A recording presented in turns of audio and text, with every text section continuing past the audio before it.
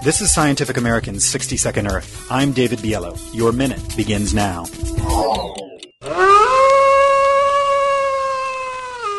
It's hard to mistake that sound. Now imagine hearing it during a night that can last for months and where temperatures drop as low as negative 37 degrees Celsius, enough to give nightmares to muskox and Arctic hares, the favorite prey of the long-legged white wolves of the Arctic.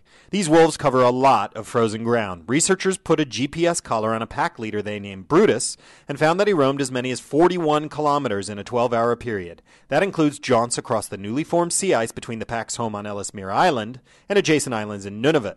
Of course, it would be impossible for scientists to personally track the white wolves in winter, so the collar communicates with GPS and Argos satellites. The telemetry reveals that these wolves are often on the move. The 90-pound Brutus and his pack of at least a dozen wolves covered 2,726 kilometers between July 8th, the date during the month-long Arctic summer when Brutus was collared, and November 30th, within a region of more than 1,900 square kilometers. In the summer, the wolves are homebodies, taking care of new pups. But this new information helps solve the mystery of what the canine predators do to survive the brutal Arctic winter.